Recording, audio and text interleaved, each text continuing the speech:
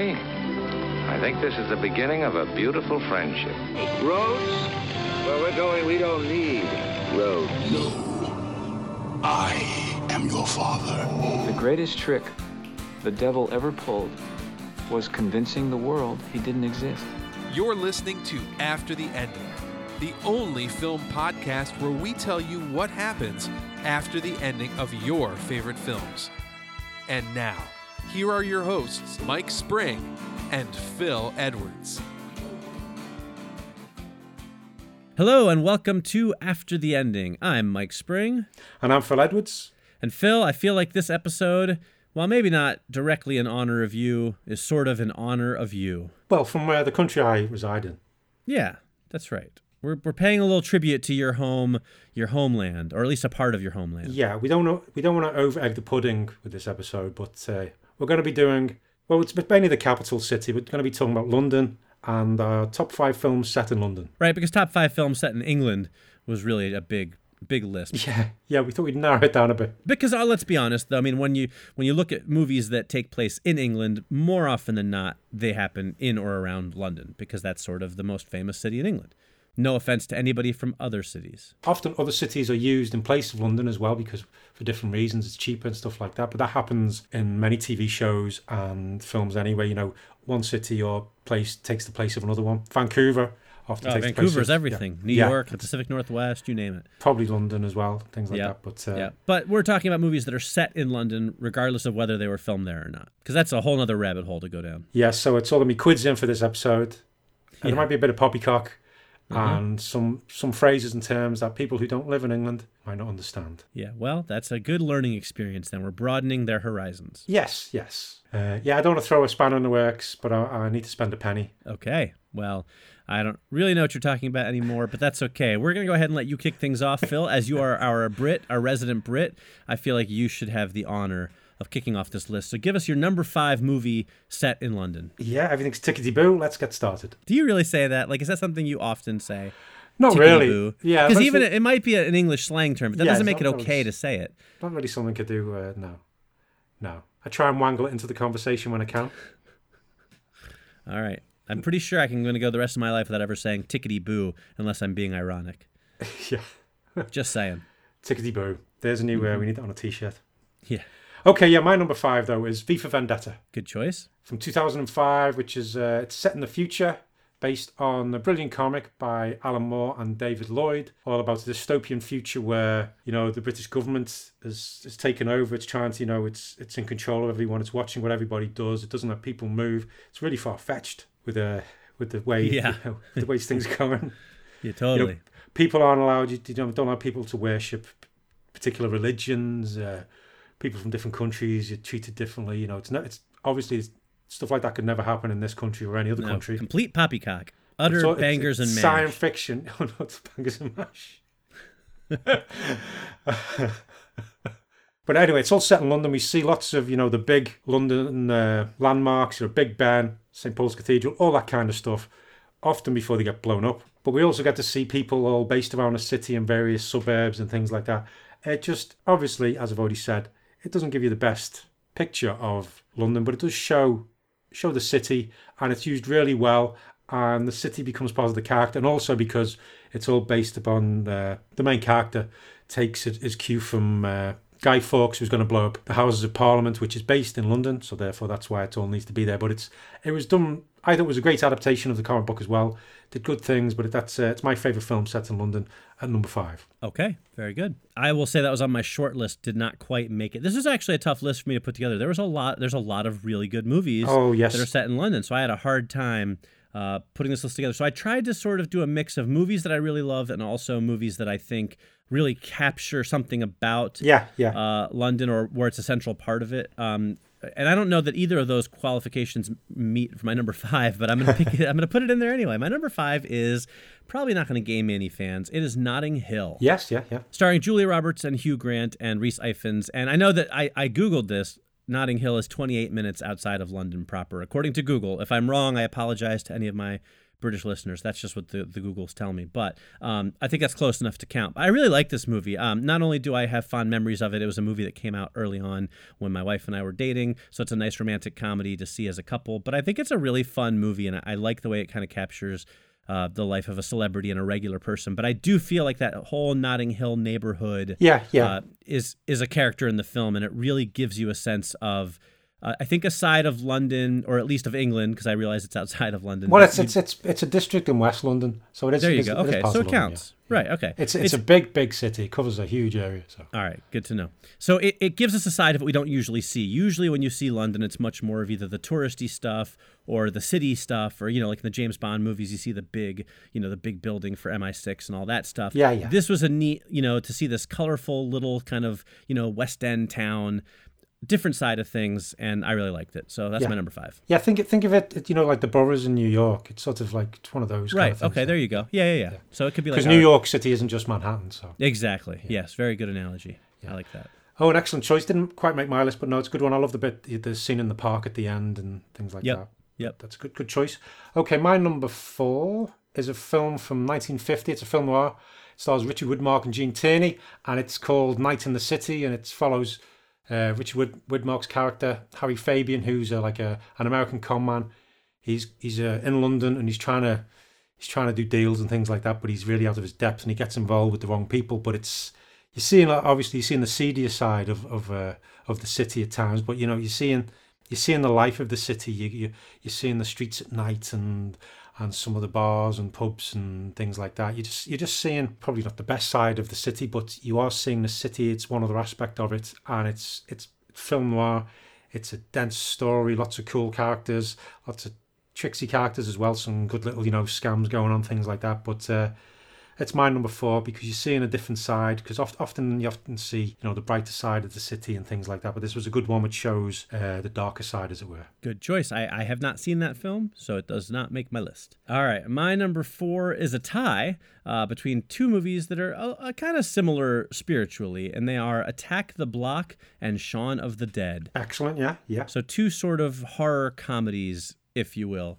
Both movies I love. Shaun of the Dead, obviously, is the more famous one, but Attack the Block is a great film by Joe Cornish, and it's really fun. It's got John Boyega before he became Finn in the Star Wars movies, and I really love it. It's fun and exciting. It's got some good comedy, some great action, amazing creature design. And then Shaun of the Dead, of course, is the original zombie comedy, and it's utterly fantastic. We've talked about it many times on the show before, and I thought that they both kind of that's a great double feature. Definitely, yeah. They're both set in London. I think Attack the Block is cool because it kind of shows the block apartments, which is something that we don't really know that much about here in the U.S. It's not some kind of a thing we have a lot of. Yeah, both films show like a different aspect of London. Yeah, and Shaun of the Dead kind of goes all over the place, but of course they've got the Winchester pub and all that great stuff. But those are really more, I just put them in there because I love them, and they happen to take place in London. So it's always good when you get like a British pub, because they are different to like American bars and things like that. Right. Oh, absolutely. Yeah. Oh, an excellent choice.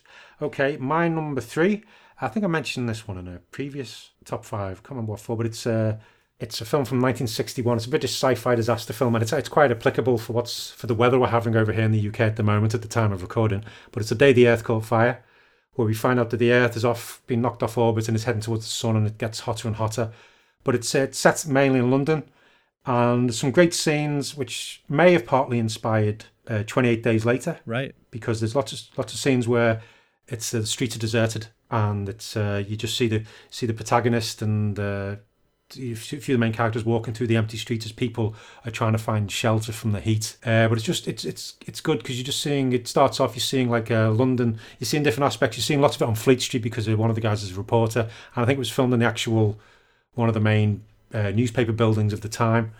So you're seeing all that side of things like office work, and you're seeing people in flats, apartments, things like that. You're seeing people in the parks trying to cool down, and then you see this when it's moved on even more. You see the deserted streets, and it's quite haunting because it's filmed on location, and it's bizarre seeing these really normally hectic streets just empty of people. But it gives you a good visualization of the city, and it's dark and twisted. And 28 Days must have. Well, I think Danny Boyle, had seen this one and maybe took a bit of inspiration from it. Makes sense. I still haven't seen that movie, but I really want to. Yeah. All right, well, that's a perfect lead into my number 3, which is 28 Days Later. Oh, that's nice. Okay, brilliant.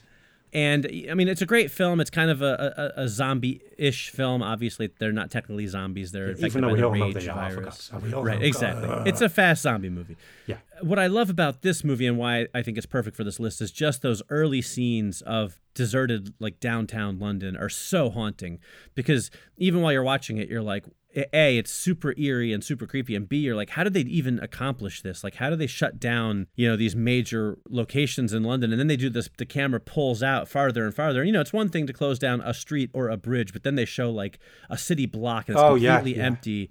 And the bridges are normally they're usually chock-a-block full of traffic. And, Right. It's so haunting. I love that. And I think I've told the story before about how when I saw the movie, I was alone in the theater for the first 10 or 20 minutes of it and during all that stuff. And it was like extra creepy because I was like, is there still a world out there? I don't even know. Yeah. So I really love that movie, but those opening scenes especially, I know the movie then kind of moves outside of London, but those scenes are so memorable that it had to make it on the list. Yeah, and it's got that great soundtrack that over that part from Godspeed You Black Emperor as well, which works so well. But yeah, they are terrifying. It's I think even when he encounters one of the the rage afflicted people, it's almost like a relief. Right. Because you've been waiting the whole time, just going, oh my God, what's going to happen? Where is everyone? It's so quiet and so deserted. Builds the tension. Yep. An excellent choice. And I like the fact as well, mine led into yours. Indeed, it unexpected. Did. Nicely done. Okay, my number 2 is from 2014, and it's the live-action Paddington movie. Oh, good choice. Yeah, which is Paddington Bear is eponymous with London, even though he comes from darkest Peru. But it was great seeing this one. It gives you this, it's a kid's film, but it was done so well. I'm not a big fan of Paddington, but I love the movie. Where we get to see the lovely side of London, like museums, some of the lovely streets, the lovely houses, things like that. And his adventure takes him all over the place. And I've not seen Paddington 2, which I need to, but I imagine that does the same. But I just thought this gave a lovely view of the magical side of London, even up on the rooftops of the Natural History Museum, things like that. But yeah, a lovely film and a lovely view of London. Very good. Excellent choice. All right, my number 2 is a movie that very little seen, probably the least seen movie on this list. It is from 2014, and it is called Pride.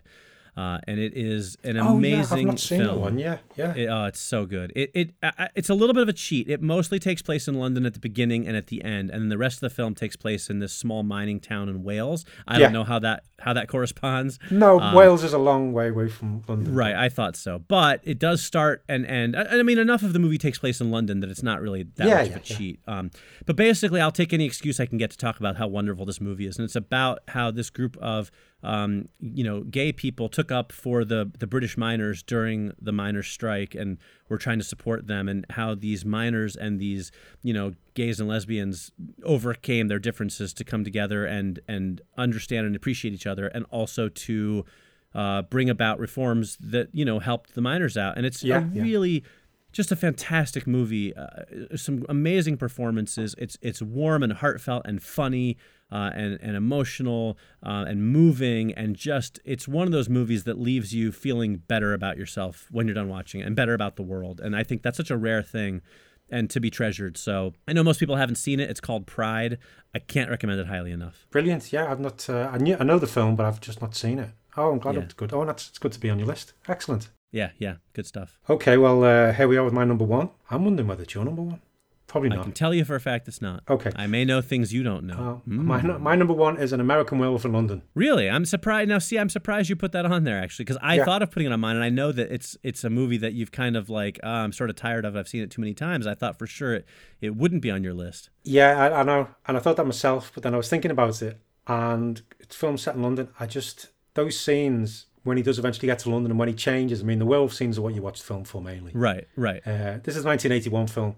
For people who don't know the film, but most of you will. But just those scenes, particularly the scene in the underground tube station. Yeah, when the bit in Trafalgar Square and Piccadilly Circus, it just gives you some of these, not too much of London, but I just think it just shows it, and it uses the environment so well, especially in the underground bits. It was the first film that popped into my head when I was doing this list. Sure. So, and London's even in the title, so bonus points exactly. for that. Exactly. So it's a double whammy. But that's why, as I say, the film's a brilliant film. I've just seen it too many times, but it's my number 1 film set in London because it does it so well. Very good choice. But what's yours then? Well, like I said, it's not that. I did that was on my short list, but it didn't quite make it. But my number one is a tie, and there's a good reason for that. It's not a cheat, but half of it has appeared on your list already. It is Paddington and Paddington 2. Oh, lovely. Okay, cool. Because they're absolutely brilliant, and they are amazing, fun, funny, charming, delightful films. But they are all of those things, and they take place squarely in London, like you said. They show the city in so many different facets of it. I mean, yeah. And in Paddington 2, there's a large portion of it that takes place in a jail,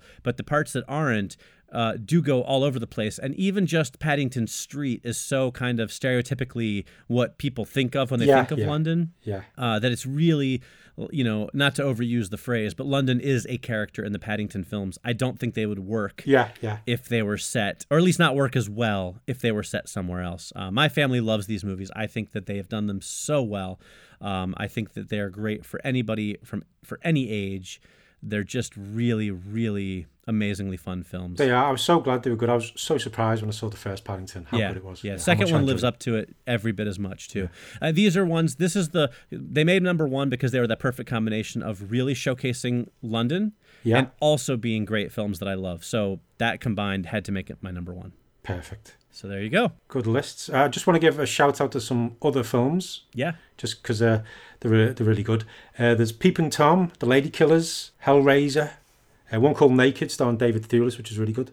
Passport to Pimlico, and My Beautiful Laundrette. But there's many, many more, but they're just some of the other good ones. Well, none of those made my honorable mentions list, but some of the ones that are on my short list also that you didn't mention included A Hard Day's Night, almost made it on there. Oh, yeah. Children of Men almost made it on there. And The Omen, which I had forgotten actually takes place in England. I thought it was in America, but it's not. And I love that movie. But cool, blimey, I wouldn't have thought of that one. Since I forgot about that, I felt like it wasn't quite as memorable that it was in London, so didn't make the cut. That's the thing with doing this list. Some of the films I'd forgotten were in London, like Children of Men you mentioned as well. But exactly. Oh, good list, that. Yeah, lots of movies, lots of good movies set in London. We will visit other cities in the future. Don't worry, this isn't just a one-time thing. There's plenty of other big cities we're going to get to, but we'll get to them down the line. So just be patient and keep listening, and maybe we'll hit up your city in one of these episodes. Yes, but that's it for this episode. I'm feeling a bit tired now, so I've got to go up the apples and pears because I'm cream crackered. Yeah. And I shouldn't be doing Cockney rhyming slang because I'm not from London. So apologies to all the Cockneys out there. Okay. I stopped knowing what you were talking about like 10 minutes ago, so it's okay in my book. I haven't been listening to a word you said, Mike. Well, that's normal. I just meant in reference to the British slang. Oh, have we been recording? All right, well, on that note, it is time for us to wrap things up. That's going to do it for us for this week. But as always, we thank you greatly for listening. I'm Mike Spring. And I'm Phil Edwards. And we'll see you next week. After the ending. Tally-ho! Cheers! Top 5 movies set in London. I feel like for some reason this list skews a little more towards you. I can't put my finger on why. Well, I don't live in London. Well, I know that, but you certainly live closer than I do. But it is closer. I don't live in New York City, but I live in New York. Yeah, London's about 2.5 hours away by train. Yeah, same for me in New York. But that's also like half the country, isn't it? Like, yeah, pretty much, yeah. You go another 2.5 hours, aren't you, out of England? Yeah. Basically. Yeah, I could probably get to France in about 3 hours, 4 hours. Wow, that's so crazy. By train, as long as you get the connections and things. But I can get to Canada in like 3 hours, which is like France Junior.